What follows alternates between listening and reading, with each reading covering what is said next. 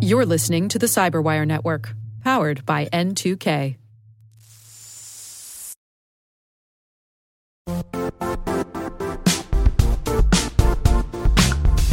The IT world used to be simpler.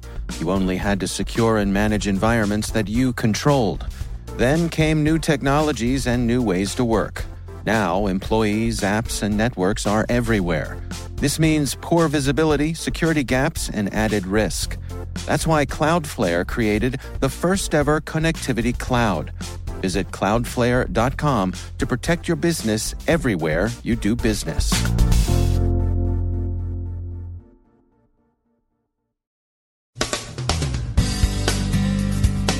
Ukraine prepares for elections this weekend, and they'll be held in the midst of intense Russian information operations. Estonia's experience with such interference may hold lessons. A Magneto vulnerability just patched could compromise pay cards on e-commerce sites. Huawei reports record profits and comes in for sharp British criticism over slipshod engineering.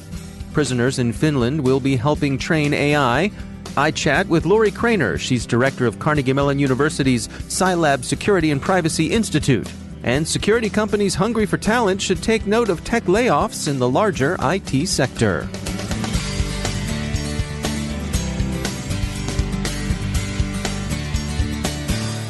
From the Cyberwire studios at Data Tribe, I'm Dave Bittner with your Cyberwire summary for Friday, March 29th, 2019. Happy Friday, everybody. The first round of Ukraine's presidential election will be held this weekend, with a runoff, should one prove necessary, scheduled for April 21st. Ukrainian elections have been subject to Russian influence operations for years, most notably in 2014, and direct hacking has also been a matter of concern. The Ukrainian Election Task Force, a monitoring group, seems cautiously optimistic that the vote will go off as planned and will result in a credible outcome. The task force notes that, unlike some other neighboring countries they might mention, voting in Ukraine actually matters.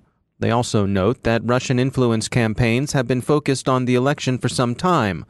Moscow's general line has been that Ukraine is a violent, dangerous, radicalized place where groups of government-inspired thugs, bandits, will beat you, assault your wives and daughters, and burn down your house should you show up at the polls with the wrong candidates in mind.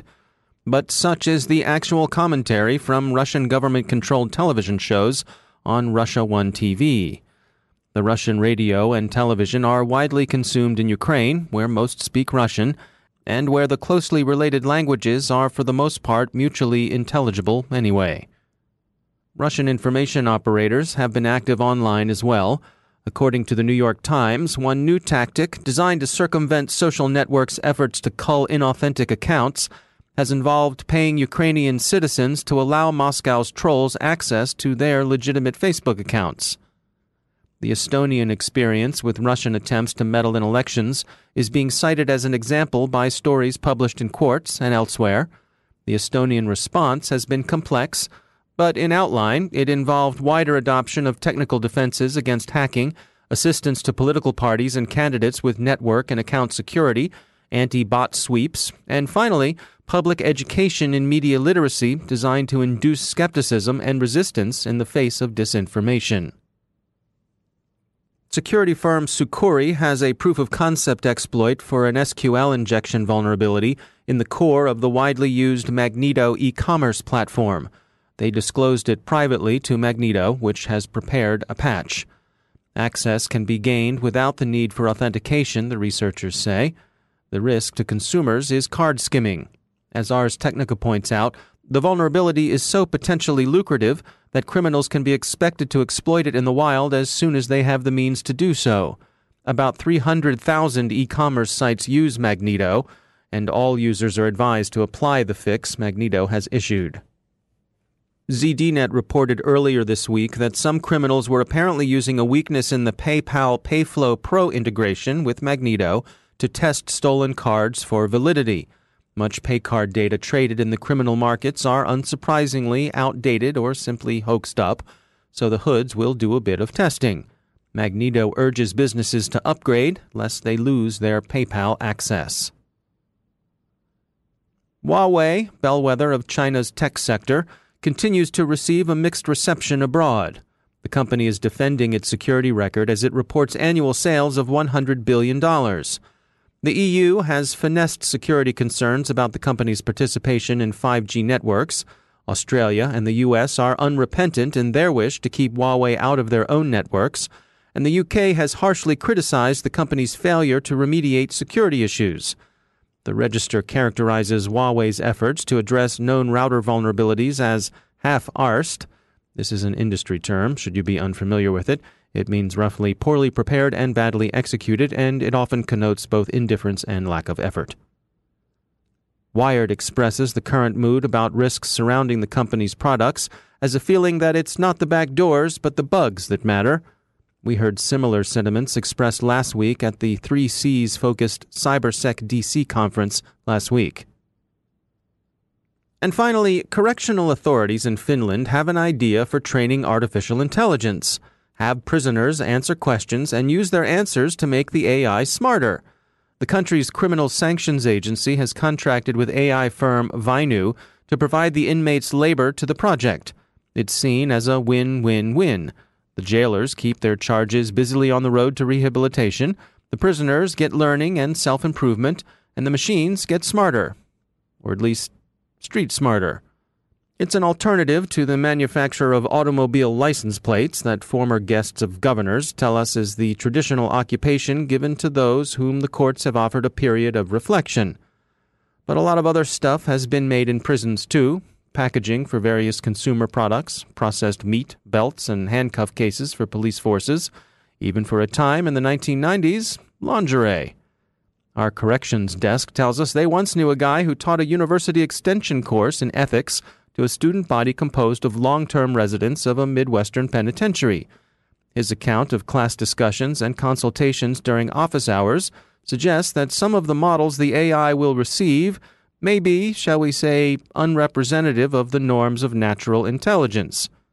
Anywho, the folks doing a nickel or so in Helsinki will look at the internet and answer questions like, does this article talk about a business acquisition? The same question would be posed to a large number of inmates, and their answers in the aggregate will be used to converge on a right answer to help train the artificial intelligence to do a better approximation of natural intelligence. We might suggest other questions perhaps suited to areas of local expertise because, after all, learnin' is learnin'. Consider, is this guy an undercover narc? Does Charlie have a shank on him? Is bologna on the menu today? We note that the sample question is basically a true-false one with a binary solution set. Could AI also be trained using more complicated multiple-choice questions? Perhaps even nested sequential questions. Consider, is this a convenience store? If it is a convenience store, that's a place where you can A. buy smokes, B. shoplift smokes, C. jackpot the ATM, D. all of the above. Stuff like that. If we may end on a more serious note, we've seen stories this week about layoffs on both U.S. coasts. Salesforce, Oracle, and PayPal are all downsizing their workforces. A lot of people with transferable skills are going to be searching for work, and the security industry around both San Jose and Baltimore might do well to give them a look.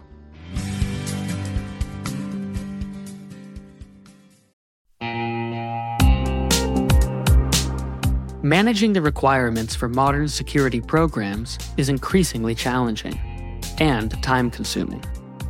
Enter Vanta. Vanta gives you one place to centralize and scale your security program. Quickly assess risk, streamline security reviews, and automate compliance for ISO 27001, SOC 2, and more. You can leverage Vanta's market-leading trust management platform to unify risk management and secure the trust of your customers. Plus, use Vanta AI to save time when completing security questionnaires. CyberWire Daily listeners can get $1,000 off by going to vanta.com/cyber. That's vanta.com/cyber.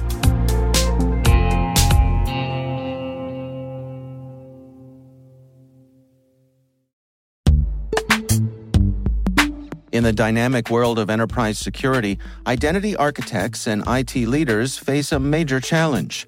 Growth by repeated acquisitions multiplies the complexity of everything.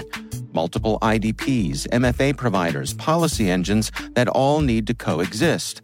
This can lead to fragmented user identities and policies that create security vulnerabilities and add access friction.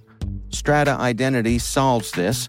Now you can decommission unneeded IDPs and consolidate the ones you'd like to keep without rewriting apps or disrupting users, engineers, and app owners. Plus, Strata's modular architecture makes it easy to integrate with any identity provider without manual maintenance and coding. Join the ranks of cybersecurity leaders using identity orchestration. Visit strata.io/cyberwire, share your top identity security priorities, and receive a pair of complimentary AirPods Pro. Offer valid for organizations with over 5,000 employees. Step into a new era of identity management at strata.io/cyberwire.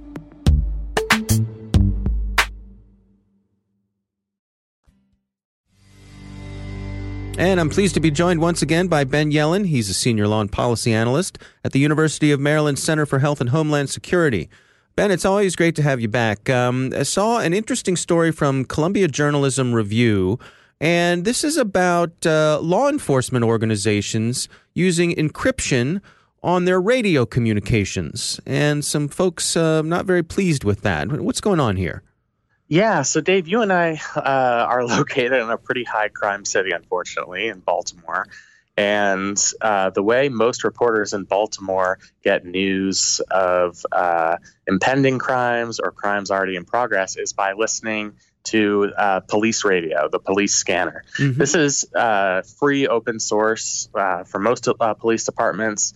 Generally, you can access it online or through various apps. And it's a key tool for journalists because, you know, if they are listening to the scanner, they'll hear about the initial response to an incident, and they themselves can get out to provide transparency as to exactly what's happening.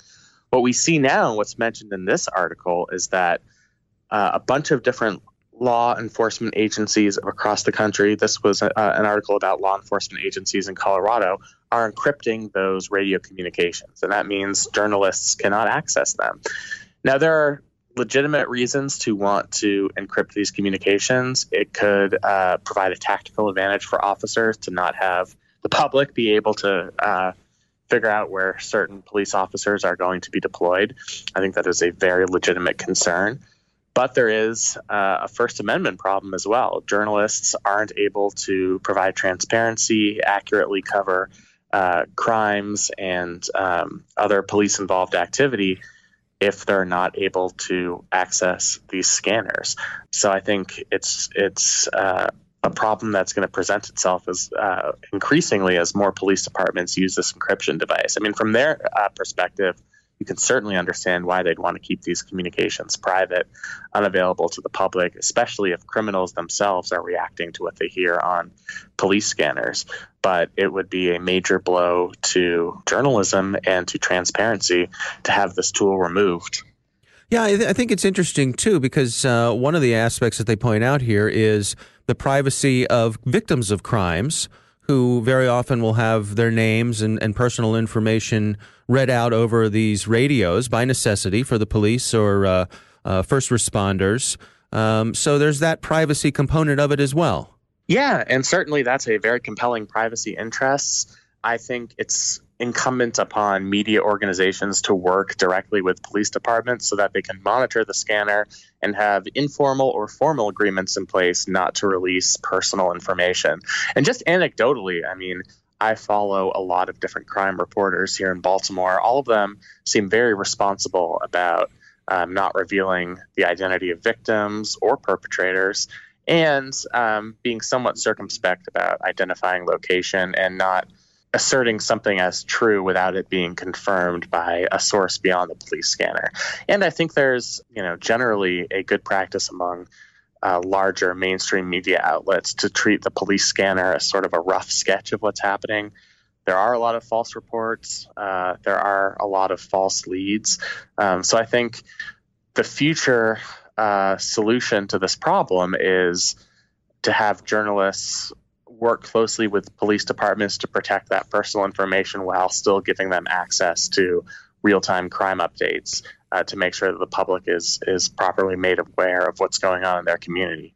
And, as an extension, I think it is potentially dangerous to permanently encrypt those communications as a matter of policy, because that's a drastic solution to this problem of revealing individual private information. Is there any legislation that swings either way on this, either requiring that law enforcement agencies keep these communications in the clear or specifically allowing them to encrypt?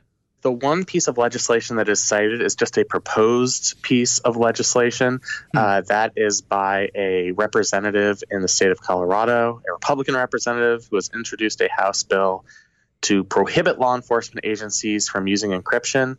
He says that the use of encryption should not be ritualistic, but should be only used in extraordinary circumstances. So far, that bill has not been enacted. That legislator proposed it in the last session of the Colorado State Legislature. It was bottled up in committee.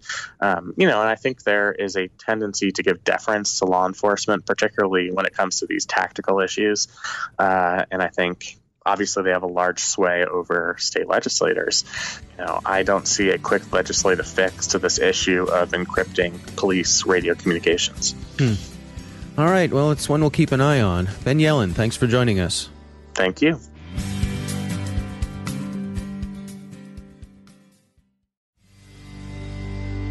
My guest today is Lori Cranor.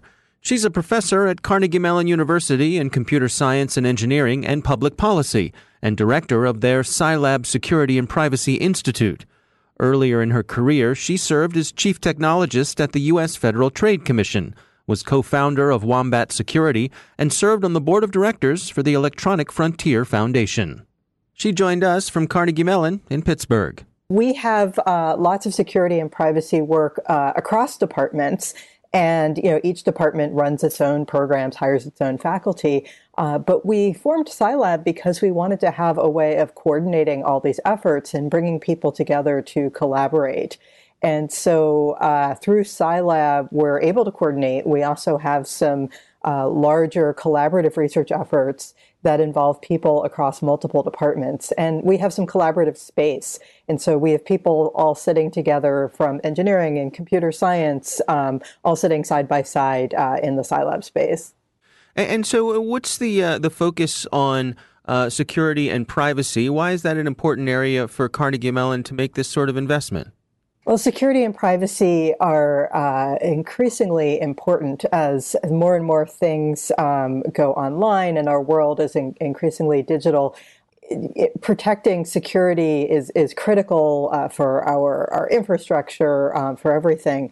Privacy is also something which I think has become increasingly important, both because there are more privacy threats out there now, but also there's more privacy regulation and needs to comply with privacy laws. And so there's a lot of research needed into what are the best ways to protect security and privacy. So this is a really important area for research. There's also a big need to hire people in these areas. And so Carnegie Mellon is doing our best to produce lots of excellently qualified graduates who can go out into the security and privacy workforce. Yeah, and it's my understanding that a particular area of success for Carnegie Mellon has been encouraging women and minorities, people of color, to participate in the programs. You've seen some really some numbers that you can be proud of. Yeah, we've been working really hard to improve the diversity of our computer science and engineering programs more generally, as well as in the security and privacy area. So our undergraduate computer science program is now 50-50 women and men, which is really amazing and has come a long way. And so what's your take on the notion that we have this shortage of qualified people in the security industry? So it seems that we do need to educate more people in this area, and the number of women and minorities in the security area is just ridiculously low. It's much lower than computer science in general. I just got back from the RSA conference, and you look around and you just don't see that many women there. So, we're missing out on an opportunity. Half of our population is not really considering this as a career choice. So that seems like kind of an obvious place to go to try to increase our ranks. And does that outreach extend back to high schools and middle schools, trying to create that pipeline into universities like yours? Absolutely. I think people are ruling out certain careers, in elementary school, middle school. And so if we can spark that interest among middle schoolers, we have a much better chance of convincing them to enroll in technical programs later on. And so there are many great efforts trying to encourage young girls and people of color at those lower age levels. At Carnegie Mellon, we have a Tech Nights for Girls every Monday night for middle school girls in the area. We're also running this cybersecurity challenge for middle school and high schoolers called PICO CTF, and we have thousands of students around the world are participating in this program. What's your advice to folks out there who want to encourage young women and people of color to pursue these sorts of careers in security? What sorts of things can they do to make that an easier pathway for them?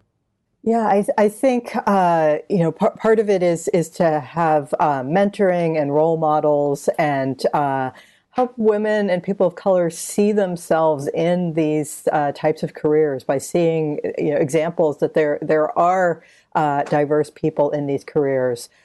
We also need to make sure that we take down barriers and remove some of the hostility that there's been in the past.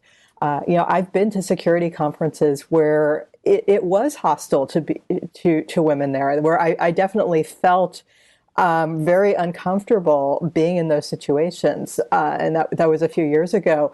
And the good news is that I think things are changing. That I think when I go to security conferences now, I do feel a lot more comfortable there, and I think a lot of efforts are made to make sure that these are more inclusive environments, but we still have a ways to go.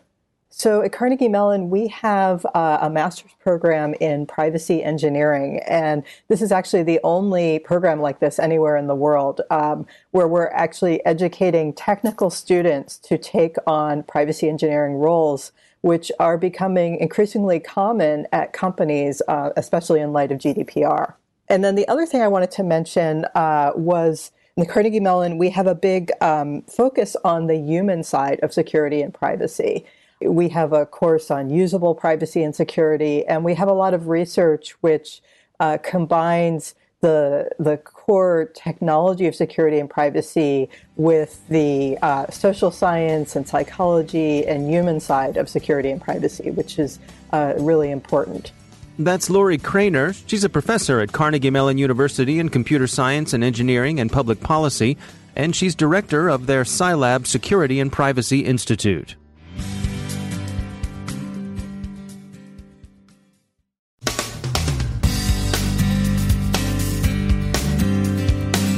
And that's the Cyberwire. For links to all of today's stories, check out our daily briefing at thecyberwire.com. And for professionals and cybersecurity leaders who want to stay abreast of this rapidly evolving field, sign up for Cyberwire Pro. It'll save you time and keep you informed. Listen for us on your Alexa smart speaker, too. The Cyberwire podcast is proudly produced in Maryland out of the startup studios of Data Tribe, where they're co-building the next generation of cybersecurity teams and technologies.